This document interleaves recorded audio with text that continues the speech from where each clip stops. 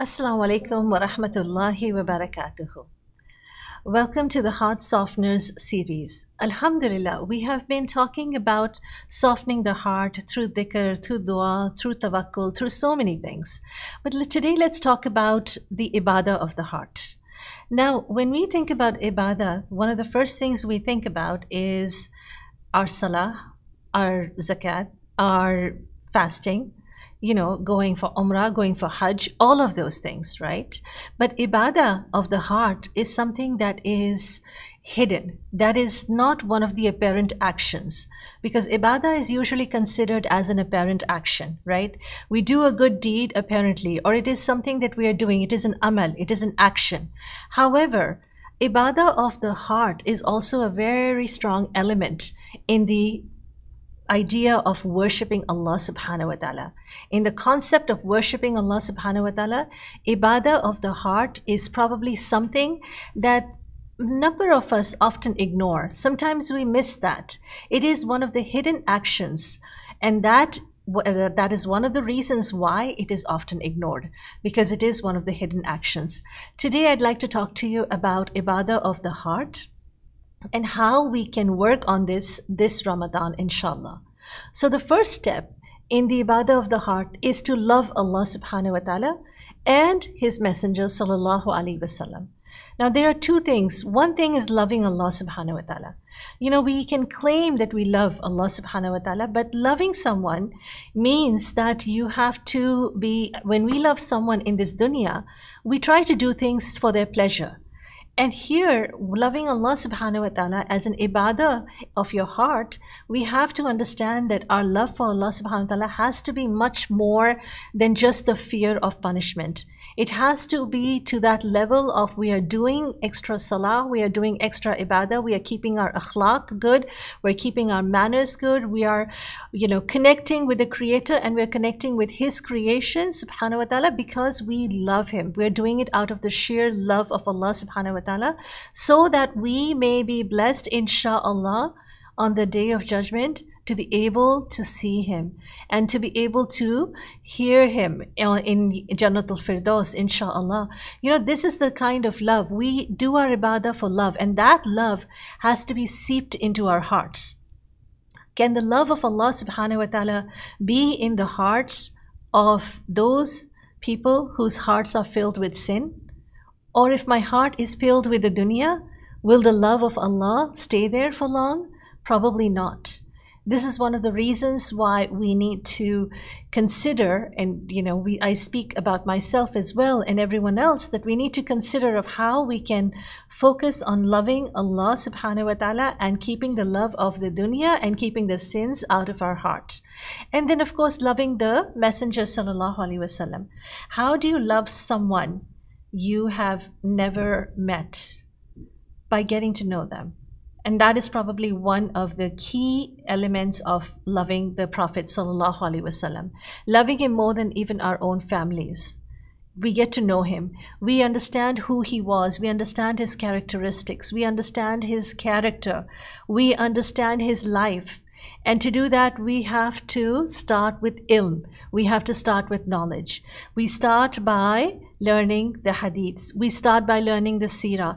We start by learning what his characteristics was, who he was as a husband, as a companion, as a leader, political leader, as a religious leader. We learn all of these things about the Messenger sallallahu alaihi wasallam, and this is how we fall in love with the Messenger sallallahu alaihi wasallam. And when we love the Prophet sallallahu alaihi wasallam, then of course we will crave to be with him on the day of judgment, and we will crave to be with him in Jannah, inshallah.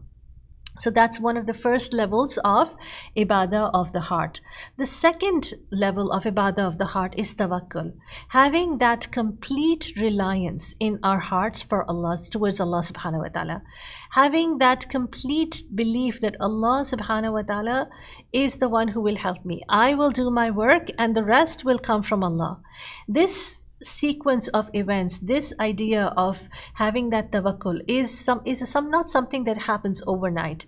We build it with time, and again we build it through understanding who Allah subhanahu wa ta'ala is, understanding the Asma'ul Husna, the attributes of Allah subhanahu wa ta'ala, and then of course believing in that, and believing and knowing that Allah subhanahu wa ta'ala will always protect us as long as we are in the haqq. And whatever happens, and this is where we get to the third stage of ibadah of the heart, which is sabr, having patience, having the sabr and ongoing sabr. And by sabr, I do not mean just being passive, but active sabr. Sabr in our salah. For example, I have to wake up for Fajr salah. Wake up on time, sabr with khushu in my salah. There are 100 distractions around me, but I'm going to work towards my khushu in my salah so I can actually connect to Allah subhanahu wa ta'ala during my 5 daily prayers. That is another level of creating that ibadah that is hidden in the heart. And then of course another stage is being pleased with the qadr of Allah subhanahu wa ta'ala. This is a little bit trickier because here things might not go according to plan. We hope for something and things go wrong. Things do not happen the way we wanted to. We lose loved ones. We lose, tangible things in the world that we are very attached to. All of these things happen. But this is ibadah of the heart, that you stay pleased with the qadr of Allah subhanahu wa ta'ala.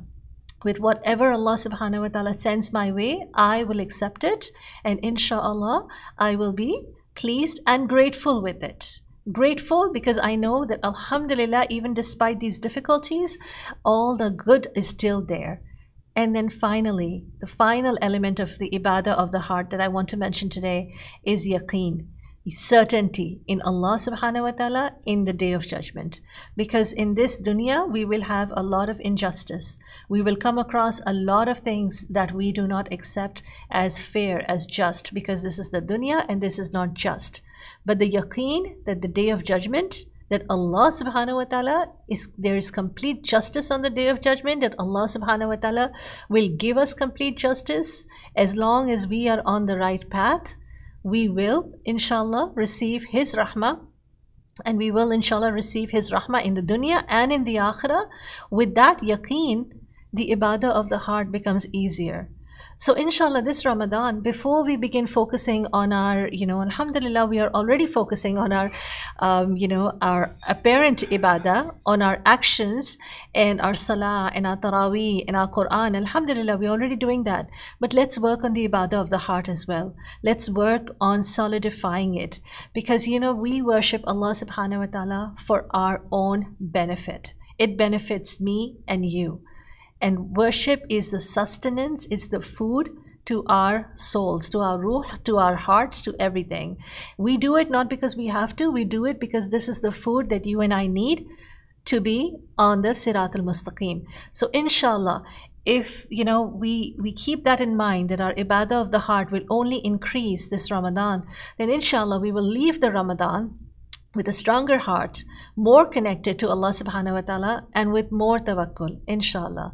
May Allah subhanahu wa ta'ala bless us with the most purest of the ibadah of the heart, and may Allah subhanahu wa ta'ala make it easy for us to have complete tawakkul, complete yaqeen and sabr with Allah subhanahu wa ta'ala's decree, inshallah.